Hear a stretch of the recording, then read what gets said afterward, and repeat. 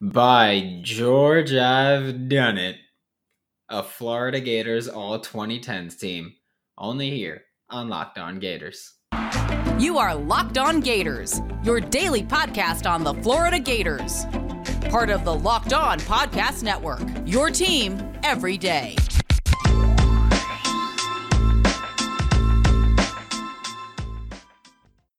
Hello, and welcome back to another episode of Locked On Gators, part of the Locked On Podcast Network, your team every day. Thanks for making Locked On Gators your first listen of the day. We are available daily and free wherever you listen to podcasts. Happy Friday. I'm Brandon Olson. You can find me on Twitter at WNS_Brandon. Find all my written work with Whole Nine Sports and GiantsCountryofSI.com with amazing selection, reliably low prices, and all the parts your car will ever need. Visit rockauto.com and tell them Locked On sent you. They're today's sponsor.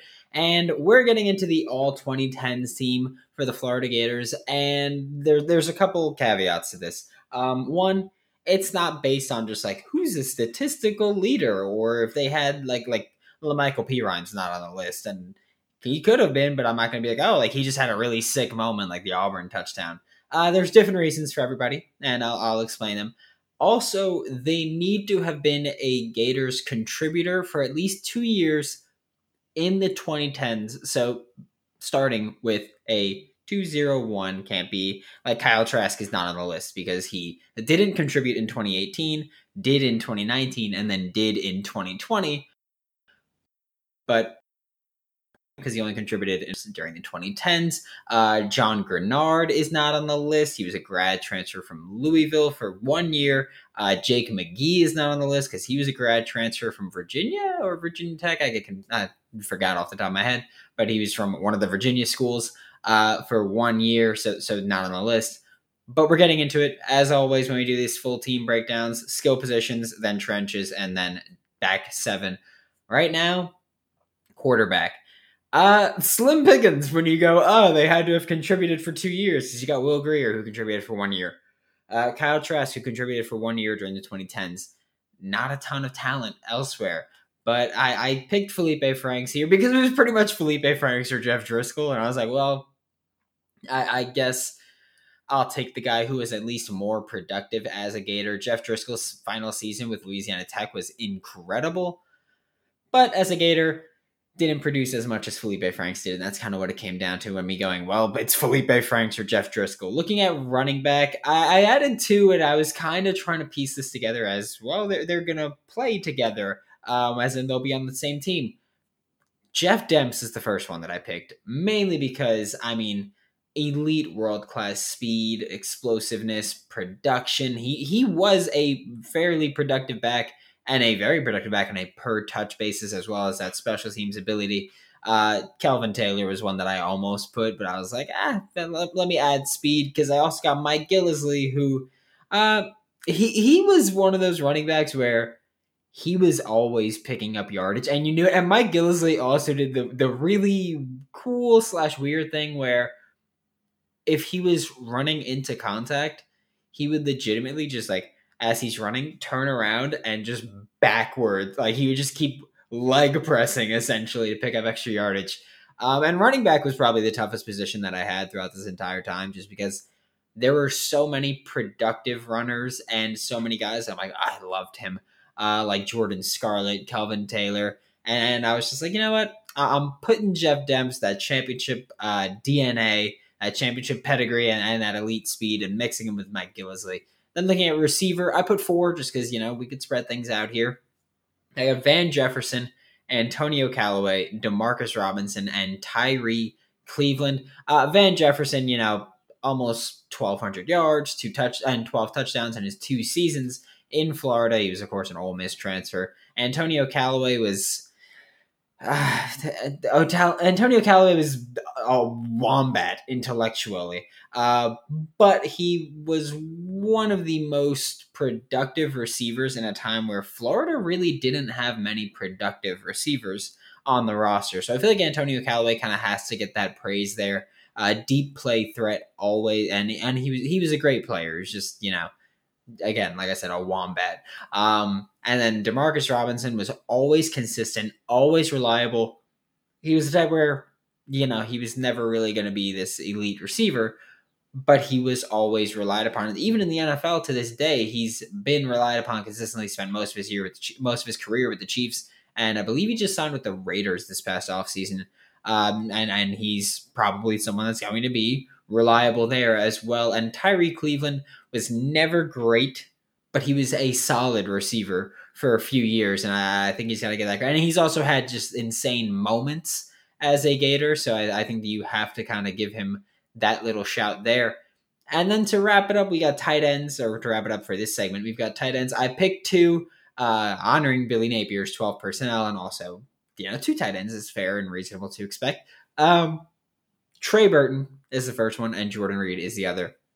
Jordan Reed is someone who I loved when he was in Gainesville. He had, I think was it a fumble through the back of the end zone from like the 1 yard line against Georgia, I want to say, that I remember seeing that, and I was so mad at him for so long. I was furious with how that happened. And then Trey Burton, like I said, he was a genuine do-it-all type, showed up as a QB, moved to running back, moved to receiver, tight end, and he did so much that I was like, I felt like it was kind of cheating adding Trey Burton to this, because when you look at his stats, it looks more like a running back than even a receiver or a tight end. But I was also like, I feel like I'd be doing a disservice if I didn't include Trey Burton as the tight end for this team, or one of the tight ends for this all 2010s team. We're about to move to the trenches offensively and defensively, but first, a quick word back because the finals are here with an insane game, by the way. Game 1, ridiculous, 4-3 Avs in overtime. Just insane. We got the NBA finals. Well, yeah, about that one. We've got MLB is well underway, approaching the All-Star break now. Oh, man, time is flying. World Cup qualifiers are going on. Tennis is just year-round. And insane matchups, intense matchups. You can head to the website today with betonline.net, which is your number one source for all your betting needs and sports information, by the way. But head to the website today or use your mobile device to learn all about the trends and action. Check out BetOnline. It's where the game starts. We're talking about the trenches here now, and I'm starting off with the offensive line, of course. We just wrapped up the rest of the offense. Might as well start with the offensive line. Looking at tackle, I think... I don't think it was much of a debate, or there is much of a debate to be had here. It's DJ Humphries and Jawan Taylor for me. It's just two massive human beings that could hold their own on the edges in college. DJ Humphries has had a very successful NFL career so far. Jawan Taylor, still early on, been dealing with injuries, been dealing with a few issues, and he's been dealing with being a Jaguar, for being honest. But I picked Humphries and Taylor. I think they were easy choices for me. I think that one might have been actually the easiest one for me, where I was just like, oh, if I'm thinking Florida Gators tackles from the 2010s, I'm going, yeah, it's DJ Humphries and Jawan Taylor easily. Like not even a little bit of debate. Interior offensive line, this one is just from my heart. Fred Johnson, John Halapio, and Max Garcia. I didn't assign positions, but I mean, Fred Johnson as a Gator played tackle and guard, so obviously he's one of the guard spots. John Halapio, I picked him because he was a captain. He was a multi-year starter. And I feel like during that like early mid 2010s era, like John Halapio was the guy where I was just like, he kind of exemplified being a Florida Gator, and he kind of represented that. So I was like, I got to include him on the team. And he was also good in college. He'd be, I guess, the right guard, because I'm pretty sure that's all he ever really played significant time at with Florida. And then Max Garcia, he played everywhere on the left side. At Florida, he played left tackle, left guard, center. In the NFL, he's played right guard and left guard and center. So I was like, we got versatile here. Max Garcia was, I guess I didn't realize it at the time, but like he was actually a great college offensive lineman. He was great with the Florida Gators. So Max Garcia is there. And yeah, so the offensive line is DJ Humphries on the left side. I'm assigning positions here. DJ Humphries on the left side, Fred Taylor left guard, or DJ Humphries left tackle, Fred Taylor left guard, Max Garcia center, John Halapio right guard, and Jawan Taylor right tackle. that's a big offensive line. That's a powerful offensive line too. Mean Mama Jammas over there. But then flipping to the defensive side here, we're going to look at the edges and interior defensive line during this segment. And again, this is only guys that contributed 2 or more years in Florida. So no John Grenard, like I mentioned before, so he won't be here. But Dante Fowler Jr. is the first edge. I picked 2 edges, 2 interior defensive linemen. Dante Fowler Jr. being the first edge, I think is, as easy as it gets. Dante Fowler Jr., when he was at Florida, was one of the most dominant college edge rushers that I've ever seen. And I mean that in the sense where, like, I still have this, I don't remember who it was against, but I still have this image of Dante Fowler Jr. kind of just like vibing with whatever music was being played in the stadium. He was like waving his hands around and he was just like having fun. And he was like bouncing. Like, that's why I'm like doing it. If you're not watching on YouTube, I'm like doing this. But he was like bouncing around and throwing his hands. Like, he was like legit bouncing. He was on one leg, like just rocking back and forth kind of. And then they snapped the ball and he was still in the backfield immediately. And it's like, wow, okay. Like, he was just that athletic and his first step was that quick where he could do things like that and still be the first guy in the backfield. And that's a level of dominance that you never see. And then Jachai Polite is the other edge that I picked, which I realize a lot of people have soured on Jachai Polite because his pre-draft process was horrible. Just the worst pre-draft process from what I've heard.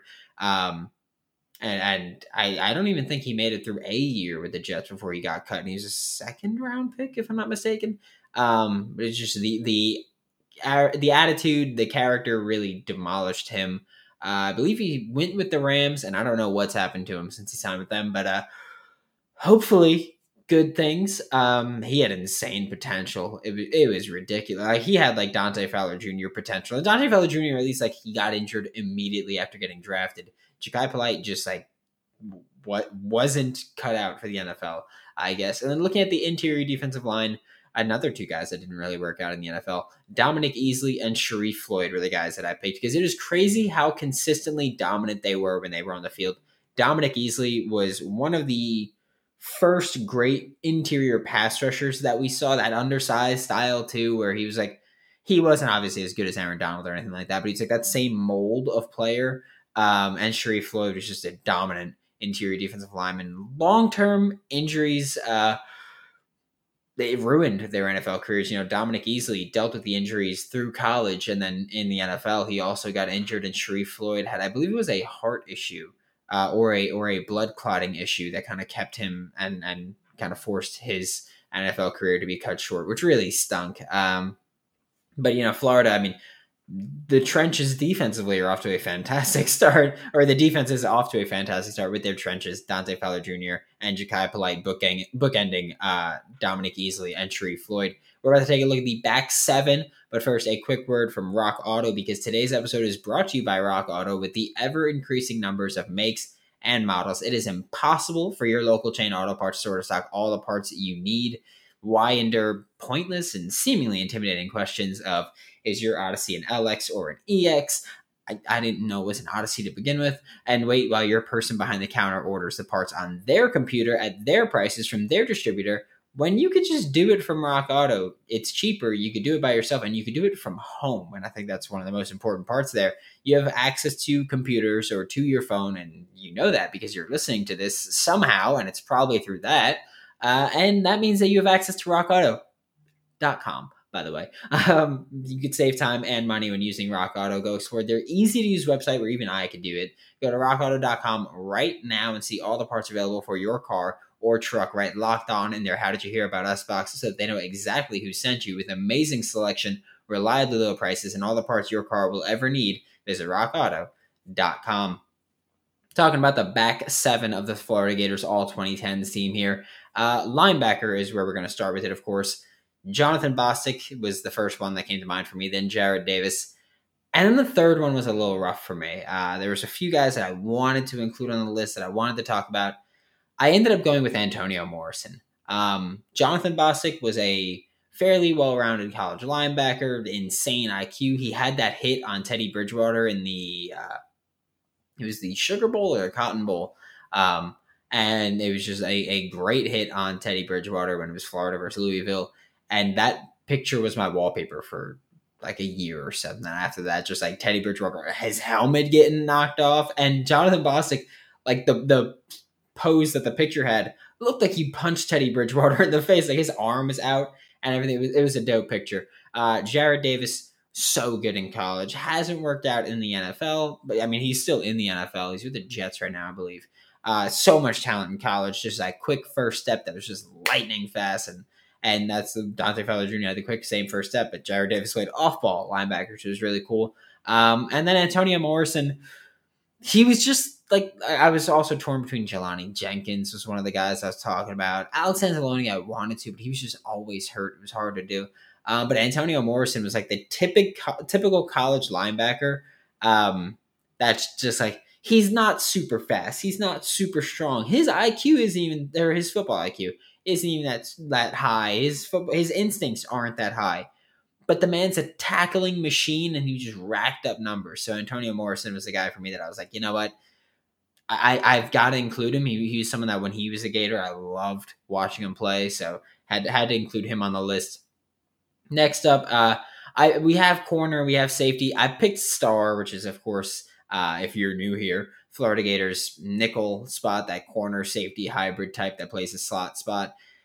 It was incredibly easy. It was Chauncey Gardner-Johnson, who, if I didn't include a star, I probably would have put him at safety, but he was a weird one because, he played a little outside. He played a little safety. He played that nickel spot, and that's why I was like, putting him as the star on this team is about as great as you can get, or about as accurate as you can get a spot for him, because he went out, like, I think I've told this story before, but Chauncey Gardner-Johnson was, I believe, my first year covering the NFL draft, and he was the only player that I listed as a nickel player. Like he was the only player that I was like, he's a slot DB. I don't care. Like, he can do the other things, but if you want the best out of him, you play him in the slot. So Chauncey Gardner-Johnson is the star elite nickel defender. I know that Josh Garner hates him. I know that a lot of you probably hate him now since you're Bucs fans. But I mean, this was the easiest money I had to worry about. Cornerback is up next. And Florida's had a ton of corners siphoned through Gainesville during the past 12 years now. But again, that 2010s range. And the three that I picked were Vernon Hargreaves III, obviously, Teez Tabor, and CJ Henderson. Vernon and Teez were both just two incredibly dominant cornerbacks in college. I remember Vernon going at it with Bama receivers consistently, and I don't know why it is Bama in my mind is the one that sticks out. Teez Tabor was, not a great athlete. He's still in the NFL. I believe he's playing safety now for the Atlanta Falcons. Vernon Hargreaves, of course, was just on the Bengals that lost the Super Bowl. I think his contract expired. He might be a free agent right now. And then CJ Henderson was the 8th or 9th overall pick to the Jacksonville Jaguars and got traded to the Carolina Panthers in their stacked secondary. But, Florida's always done a good job of just getting elite corners through the program, and that's no different when you look at Vernon Hargreaves, when you look at Teez Tabor, when you look at CJ Henderson. And it was also, this one was kind of hard too because there were so many guys that came in and out. I think the one that I had the toughest choice excluding from this list, I'll say, was Loucheiz Purifoy. He wasn't amazing. Like I don't think he got drafted. I know he signed with the Colts, and I think he didn't do anything in the NFL after that. But I loved him so much in college. Him and Marcus Roberson, I was like, oh, best corner duo in the nation right now. And they were great. But yeah, Loucheiz Purifoy, I wanted to add on the list. I just couldn't do it over Vernon, Teez, and CJ Hendo. So Loucheiz Purifoy was close. If I did a fourth corner, he would have been the guy. And looking at safety, Marcus May, Matt Elam, and Keanu Neal. And I'm now thinking about this where I was like, Marcus May was a versatile safety. He can kind of do it all. Matt Elam played a lot of that deep safety role for Florida, and he was a first-round pick to the Baltimore Ravens. I believe it was like the 31st overall pick the year after in 2013 2013 or 2014. And then Keanu Neal was the Falcons' first round pick. And I didn't even realize it when I made this list, but I was like, Marcus May, Matt Elam, and Keanu Neal. Like, Florida just had a bunch of body snatchers at safety. That's all head hunting types where they were just like, oh, you're going to catch the ball in the middle? We're going to kill you. Like, it was as simple as that, where Marcus May, Matt Elam, and Keanu Neal, absolute freaks. And they're rounding out my secondary, which best secondary in college football history outside of the probably 2000s Florida Gators teams. Thanks for making Locked On Gators your first listen of the day every day. We will be back Monday with more on your Florida Gators. We will have a bonus episode tomorrow if Jaden Rashada does commit. If he doesn't, then Monday. And also a reminder, next week I'll be on vacation the entire week and the week after that, but we will have daily episodes still coming out. They'll be pre-recorded, which I'm about to pre-record, but they'll be pre-recorded and they're all prepped. And if there's big news, we'll handle it when I get back. Now make your second listen to Locked On NBA Big Board podcast. Rafael Barlow, Richard Slayman, and Sam Ferris, and Leif Thulin give fans an in-depth look into the biggest prospect, the latest player rankings, and of course, big boards. For Locked On Gators, I'm Brandon Olson. Don't forget to follow me on Twitter at WNS_Brandon. Find my written work with Whole Nine Sports. That is WHOLENINE Sports and Giants Country of SI.com. And I'll see you all maybe tomorrow, maybe Monday.